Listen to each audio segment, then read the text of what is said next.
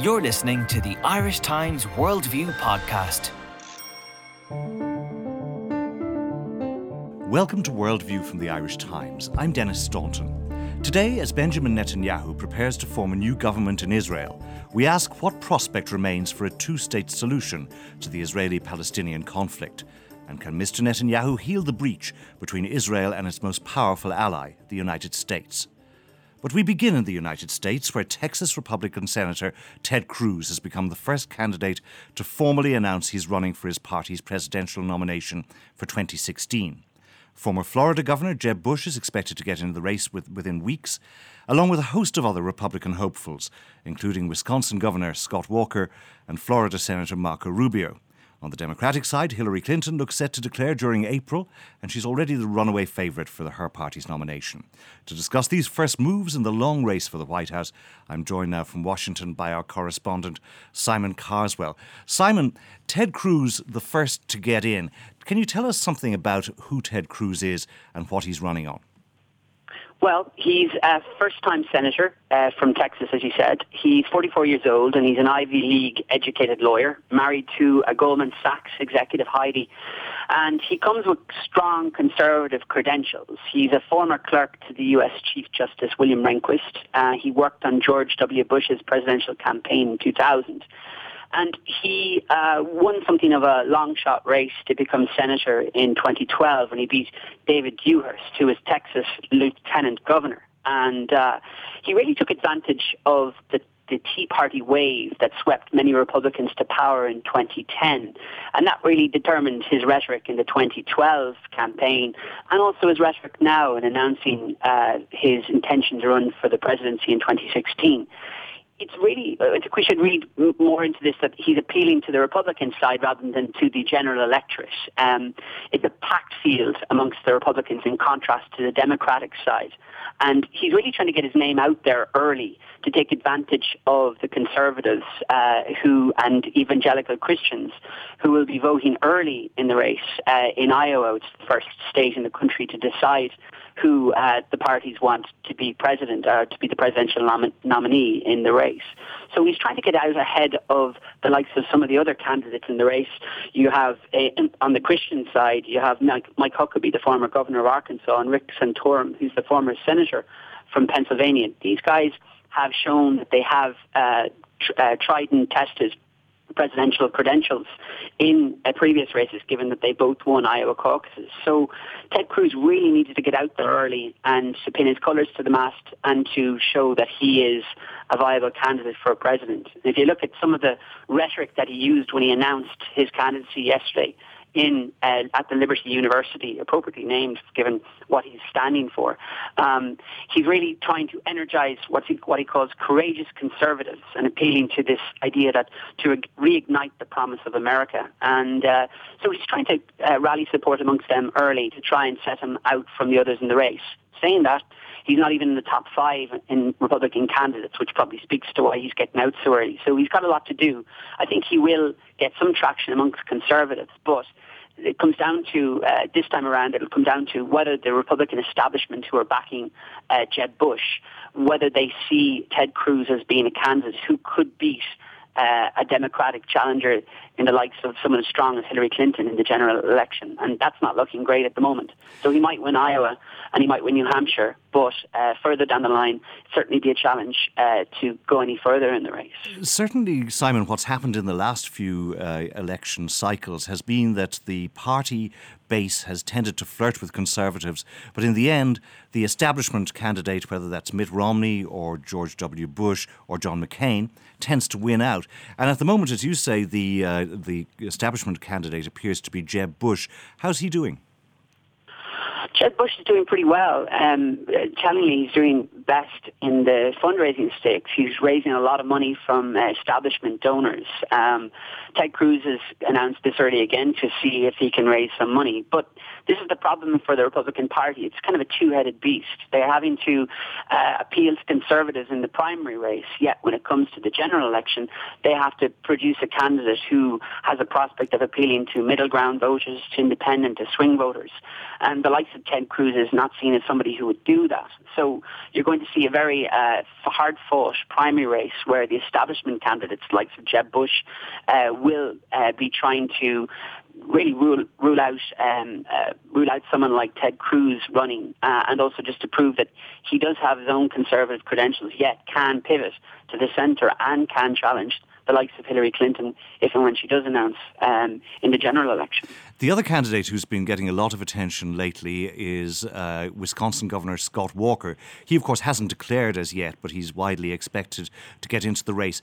Who's he and what is his appeal, Simon?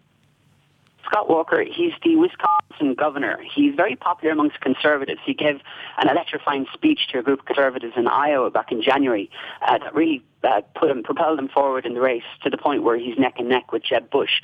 Both on an average of polls, according to the Real Clear Politics website, are in and around the 16% mark. So he's really surprised a lot of people. He's regarded as kind of being the dark horse.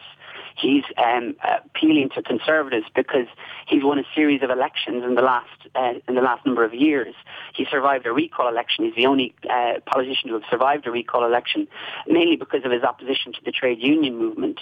The recall election was called because the labour movement in Wisconsin were unhappy with some of the anti-union measures that he introduced, and he survived that. So that's appealed to conservatives, the fiscal conservatives, who see him as a very viable candidate in the Republican primary race and also in the general election. So he's really one to watch. He's come from behind, and the fact that he's challenging Jeb Bush explains to a degree why Ted Cruz has come out. He's trying to win back some of those conservative voters into his camp and really trying to take some of the heat out of Scott Walker's campaign. Meanwhile, on the Democratic side, everybody's expecting Hillary Clinton to get into the race very soon. Is there any doubt about that now? I don't think there is. I think it's just a question of when rather than if it'll happen. It's expected sometime in April. I think Democrats are concerned somewhat that it'll be a coronation rather than a Democratic primary race. The former Maryland Governor Martin O'Malley is in the mix still. Former Senator Jim Webb is still in the mix too, but these are regarded as being way behind Hillary Clinton. There's a big push to have Massachusetts Senator Elizabeth Warren run. She would be running very much to the left of Hillary Clinton and even to the left of Obama because of her anti-Wall Street, pro-consumer protection platform on which she operates in the Senate. So I think there's a popular push to have her run. I don't think she would have a chance of beating Hillary Clinton, but what it would do is it would certainly make the Democratic race much more interesting and could drag Hillary Clinton to the left somewhat, much like a Ted Cruz might pull Jeb Bush to the right in the Republican primary race. Hillary Clinton's been in a spot of bother in the last few weeks over the fact that while she was Secretary of State, she didn't actually have State Department email. Instead, all her emails went through a private server which was housed in her home. Is that a scandal that's likely to have legs or to stalk her through the campaign? I think the emails in themselves are a controversy that the Republicans would stoke up. You have two congressional committees investigating the attacks on the diplomatic outpost in Benghazi in Libya in several years ago, and you're seeing the Republican investigators really probing those emails in much more detail. So that's going to hang around. It's caused a bit of problem for her. I think also the way she handled that, responding initially in a tweet and not dealing with it head on, and then in the press conference she subsequently held, she was regarded as not addressing the main problem and being somewhat dismissive as this being a non-story. But I think it's given Republicans an opportunity to fire a few more darts at Hillary in the run-up to her announcing. So I don't think it's going to go away anytime soon. So, Simon, Ted Cruz is in. Will the rest of them all get in, do you think, in the next few weeks? I think the expectation is we'll see a number of announcements. The Kentucky Senator Rand Paul is expected out of the blocks shortly after Cruz. I think you'll see some of the other candidates announce in response to what Ted Cruz has done and getting out there early. So I think you'll see the number of candidates announcing, the number of announcements snowballing over the coming weeks. But, he's basking in some glory in response to this, to being the first out of the blocks, to being the first to make a very public statement. But I think some of his policies will really discourage people from voting for him. He's really quite strong, really out in the conservative wing of the party. Some of the things he's wanting is to abolish the internal Revenue Service to repeal the Affordable Care Act and to challenge some of the science behind climate change. So I think you're seeing a very far-right conservative contender here for the presidency, and we're yet to see some of the more moderate candidates who are likely to have a better chance of running for the presidency. Simon Carswell in Washington, thank you. You're listening to Worldview from the Irish Times with me, Denis Staunton. Israel's Prime Minister Benjamin Netanyahu won a clear victory in last week's general election, but since then he's been on the back foot, trying to row back on statements he made in the last days of the campaign. Mr. Netanyahu says he now regrets a statement he made on polling day, warning that the right-wing government was in danger because the Arabs are voting in droves, a reference to Israeli Arabs who are citizens of Israel. The Prime Minister has also been retreating from his declaration that there'll be no two-state solution to the Israeli-Palestinian conflict as long as he's in power, a statement that outraged the Obama administration in Washington. To make matters worse, the Wall Street Journal is reporting that Israel has been spying on the Iranian nuclear talks and feeding information to Republicans in the US Congress who are opposed to a nuclear deal. So how badly damaged is Israel's relationship with Washington? And what can we expect from Mr. Netanyahu's fourth term in office?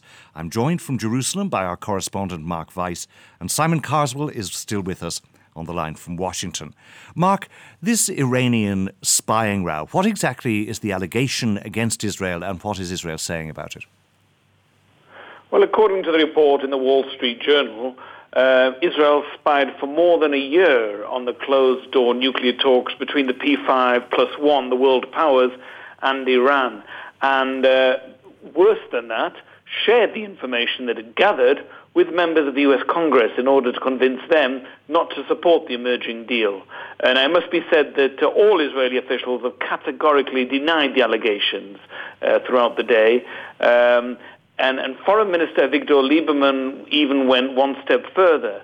He hinted, he didn't say outright of course, but he hinted that there were enough participants involved in the talks, such as the Iranians, he said, and Israel got its intelligence from other sources, not from the United States. So is this, obviously this is coming at a time when Israel's relationship with Washington seems to be under a certain amount of pressure, to say the very least. Is this going to make it worse? I think so. Israeli officials off the record are saying that the Wall Street Journal report was credible in the sense that it was probably leaked by senior Obama administration officials as part of this ongoing turbulence in bilateral relations, if you like, part of efforts by the administration to undermine Benjamin Netanyahu as he now attempts to form his fourth Israeli government. It's clear that there will be ramifications, particularly in light of the decision by the Israeli Prime Minister to defy the president and speak before a joint session of both houses of Congress last month on the Iranian deal. There will be payback for that. The U.S. is reassessing its relationship with Israel, and it's quite likely that they will at least stop supporting Israel at international forums, particularly in the United Nations and the Security Council, and may even go one stage further and actually sign on to motions that Israel certainly does not want to see, such as a resolution in favor of Palestinian statehood. How serious would that be from the Israeli point of view? It would certainly reverse decades of Israel relying on Washington in international forums for support and an almost automatic veto of anti-Israel resolutions. It would make Israel's diplomacy extremely difficult. Remember, much of the world, but the third world, of course, the Muslim states, are already very firmly in the anti-Israel camp. We have some states that are more or less neutral, depending on the issue, such as the EU bloc, particularly. And the US, along with, at the moment, Canada and Australia, if you like, have been Israel's only reliable supporters on the international front. If there was to be a significant rethink by Washington, it would be a very significant diplomatic blow for Israel. Can we go back for a moment to the last days of the election campaign and these statements that Mr. Netanyahu made? Can you tell us just something about what he was saying and the context in which he was saying them? There was, first of all, the statement with regard to a two-state solution, where he had previously said that he favoured a two-state solution to the Israeli-Palestinian conflict, and then he appeared to retreat from that. And secondly, his remark about Arab-Israeli voters. Yes, these are the two key election campaign remarks. Some people would say that any statement said in the heat of an election campaign should be taken with a pinch of salt, but I don't think the Prime Minister made these comments without thinking deeply what the consequences would be.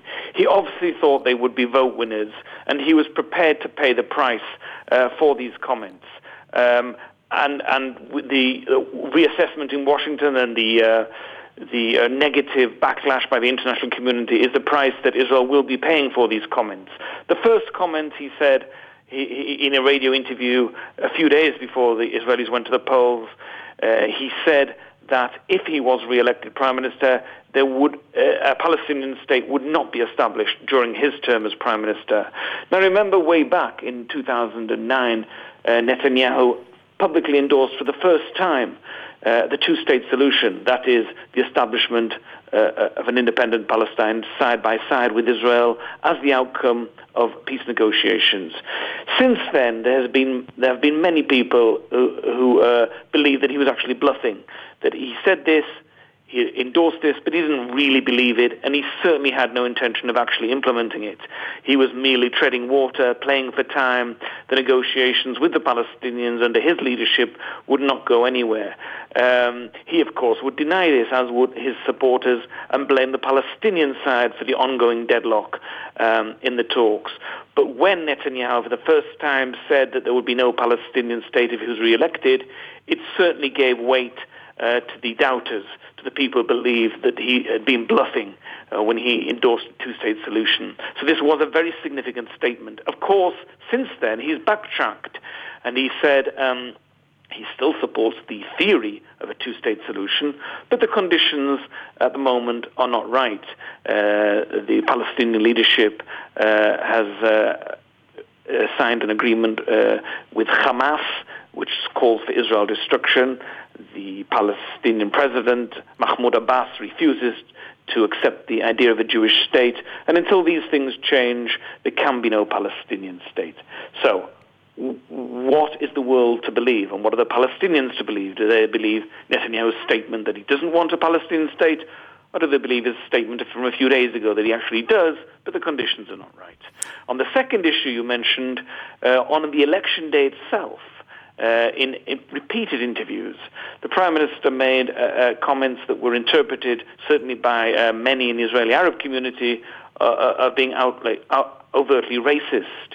He said the Arab voters, Israeli citizens, they make up about 20% of the population here, were, quote, voting in droves and were being taken to the polling stations, were transported to the polling stations by Israeli NGOs funded from abroad. And therefore he urged the Jewish voters to come out and vote to counterbalance this. This was a slight and insult to Israeli Arabs who are citizens of the state and have a right to vote just like anyone else. Again, yesterday he backtracked, saying that it wasn't an outright apology yesterday from the Prime Minister, but he said he hadn't meant to make any offense by those comments. So again, you believe what you will. But both comments in general were definitely attempts to win over right-wing Israelis who were considering voting for the smaller right-wing parties and make them vote for the Likud, the Prime Minister's party, instead. Where the second comment about the Arab-Israeli voters is concerned, how unusual is that tone within the political discourse in Israel? Amongst the far-right parties, Avigdor Lieberman's Yisrael Beitenu and the far-right Jewish Home Party, not unusual at all. They are clearly anti-Arab. they certainly get no votes, very few votes in the Arab sector. They're right-wing. They don't believe in a Palestinian state. They don't believe in prospects for peace. Their leaders will say there is absolutely no hope at all in our generation for any kind of agreement with the Palestinians. So their leaders and the senior politicians will make those overtly anti-Arab comments on a regular basis. It's much rarer within the Prime Minister's Likud party, and certainly for an Israeli Prime Minister to make comments against a minority within the country, criticizing the fact that citizens from Arab origin were voting, is unprecedented. Simon Carswell, from the point of view of the Obama administration, how serious is the breach between Israel and the United States now? Well, it's very serious. The issue of the Iranian nuclear deal talks has really replaced immigration and Obamacare, I guess, to a lesser extent, as the most divisive issue between the White House and congressional Republicans. It's becoming more of an issue as well as the 2016 presidential race comes into play, given that many on the Republican side have to prove their pro-Israel credentials to show that they have a strong hand, both commanding grasp of foreign policy as well as not wishing to alienate Israel during that campaign. It's caused a lot of problems. Say relations between Israel and the US are pretty poor, the worst they've been in certainly in decades. They were already pretty bad coming into this month ahead of the Israeli elections when Benjamin Netanyahu accepted an invitation from the Speaker of the House of Representatives, John Boehner, a Republican, to address a joint session of Congress to warn about the risks of the talks with Iran on the nuclear deal. And on the back of that, the president refused to meet Netanyahu when he came into Washington on the basis that he doesn't meet political leaders ahead of elections. And it's become a real partisan issue. And beyond that as well, it's caused some problems for Democrats who have reservations about the deal and are pressing President Obama not to accept the deal that would not dismantle Iran's nuclear program. And also you had senators going so far as, Republican senators going so far as to writing an open letter to Iran leaders warning them that any nuclear deal that they sign with Obama won't last beyond his term of office. So this is really a case of Republicans interfering, as the White House would see it, in a major foreign policy issue. And the Iranian talks are a very important foreign policy issue for the president. It's one of the key planks of his foreign policy agenda in his second term. And he would see Netanyahu as getting involved in important domestic politics by coming to Washington and also wooing Republicans as part of their opposition to those talks. In terms of the administration's response to the issues that we've been discussing in terms of Mr. Netanyahu's remarks about a two-state solution and other remarks that he's made and the general approach of Mr. Netanyahu to the talks with the Palestinians, President Obama's Chief of Staff, Denis McDonough, gave a remarkable speech to J Street, a Jewish-American group that favours a two-state solution, this week, where he said that 50 years after the occupation, it was time the occupation ended, and that if the Israeli government was not prepared to pursue talks to end the occupation, that perhaps the international community needed to look at other options for doing so. How big a departure is that? They're very significant comments by Denis McDonough. Much has been made of Netanyahu's pre-election comments. The words of former New York Governor Mario Cuomo was quoted, well, politicians campaign in poetry and they govern in prose, but the Obama administration has chosen to take seriously Netanyahu's comments. Certainly, interview given by President Obama over the weekend at the Huffington Post said that he basically needs to take Netanyahu at his word and saying what wouldn't happen during his prime ministership. And then Denis McDonough going further and saying this, criticizing Israeli occupation of the West Bank, saying occupation that has lasted almost 50 years must end. He described the pre-election assertions by Netanyahu as very troubling. So these are very strong comments. McDonough has said that he cannot simply pretend that these comments were never made. I must be stressed, though, that these comments were made to J Street, who this is a pro-Israel group in Washington that would not be supporters of Netanyahu. So again, points to the Obama administration's frustration with the Israeli Prime Minister and some of the comments that he's made, and also must be seen in light of the fact that relations are pretty poor ever since Netanyahu came to Washington in direct opposition from the White House and giving that speech to the joint session of Congress. Mark Weiss, do you think that we're entering a new phase in Israel's relationship with the broader international community? Are we seeing something like what happened to South Africa as it lost one ally and supporter after another? Well, that remains to be seen. We're clearly, the U.S. is reassessing its ties. We don't know exactly how that will play out. We can expect, I think, generally more international pressure from the international community on Israel, particularly if the deadlock continues in the Middle East peace process, which is certainly the case at the moment. But there is a key difference with the South Africa situation. That was a minority rule where a small percentage ruled, a small minority of whites ruled over a large majority of blacks without giving them the vote. In Israel, we have just had elections. The people spoke, if you like. Now, it's clear that they spoke in a manner that the international community is not happy with. There is overwhelming support in the international community for a two-state solution and territorial concessions on Israel's part in order to achieve a peace process. However, how far will the Obama administration and the international community be prepared to go against the democratic will, if you like, of the Israeli people? That is the key question here.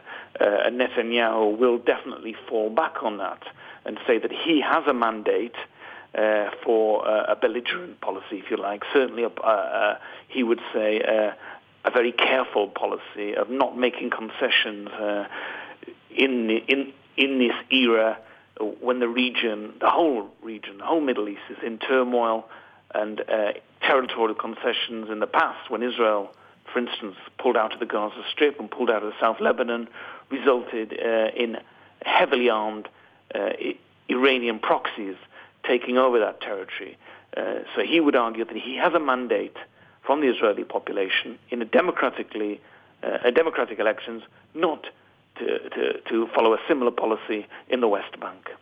And the government that Benjamin Netanyahu is about to form is likely to be a rightist government, in his own words. What does that tell us about the likely policies of that government over the next few years? It's very likely the shape of the government we more or less know, even though only tomorrow will the president formally task Netanyahu with forming the government. But it's almost certain that it will be formed of all the Likud, his own party, together with all the other right-wing parties and all the other religious parties, plus one centrist party. There will be a key difference between this new government and the outgoing government. The outgoing government had, as one of its members, Tzipi Livni's Tnua party, which was center-left, if you like. She took charge of the negotiations with the Palestinians, even though they didn't actually make much progress. And she, if you like, was the fig leaf that Netanyahu needed vis-à-vis the international community. This current, the government that's probably going to be formed, will have no fig leaf. Will have no, although there is one centre party probably going to be in the government, it will have no centre-left fig leaf to show the international community, someone who can speak on behalf of the government in favor of territorial concessions, in favor of negotiations. So from that point of view, it will be much more difficult for Netanyahu and Israel on the international stage. And finally, Mark, if the international community is minded to, as you say, view the Netanyahu government as being without a fig leaf and without the benefit of the doubt, what kind of measures that could be within their command, such as sanctions or indeed various resolutions of the United Nations, which kinds of measures are likely to affect Israeli public opinion, if any? That's a mute question. There is an argument that the more the world presses Israel, then the more the Israeli voter hunkers down, the more the siege mentality grows here. The more people will say it's us against the world. They don't understand. They don't have to live here. They don't have to take the risks of pulling back from the West Bank and the possibility of Hamas taking over and the possibility of Israel's airport coming under rocket fire, etc., etc. So it could backfire. It could turn the center in Israel more to the right. And this is something that the international community, I think, is aware of, and something that has to be thought out at least very carefully. An increase in sanctions, an increase in turning Israel into a pariah state may well have a negative effect and will certainly not push Israel into making more concessions. Mark Weiss in Jerusalem and Simon Carswell in Washington, thank you. And that's all from this edition of Worldview. You can find more on all our stories at irishtimes.com, and you can contact us at worldview@irishtimes.com. But from producer Sinead O'Shea, sound engineer Rob O'Sullivan, and from me, Denis Staunton, goodbye.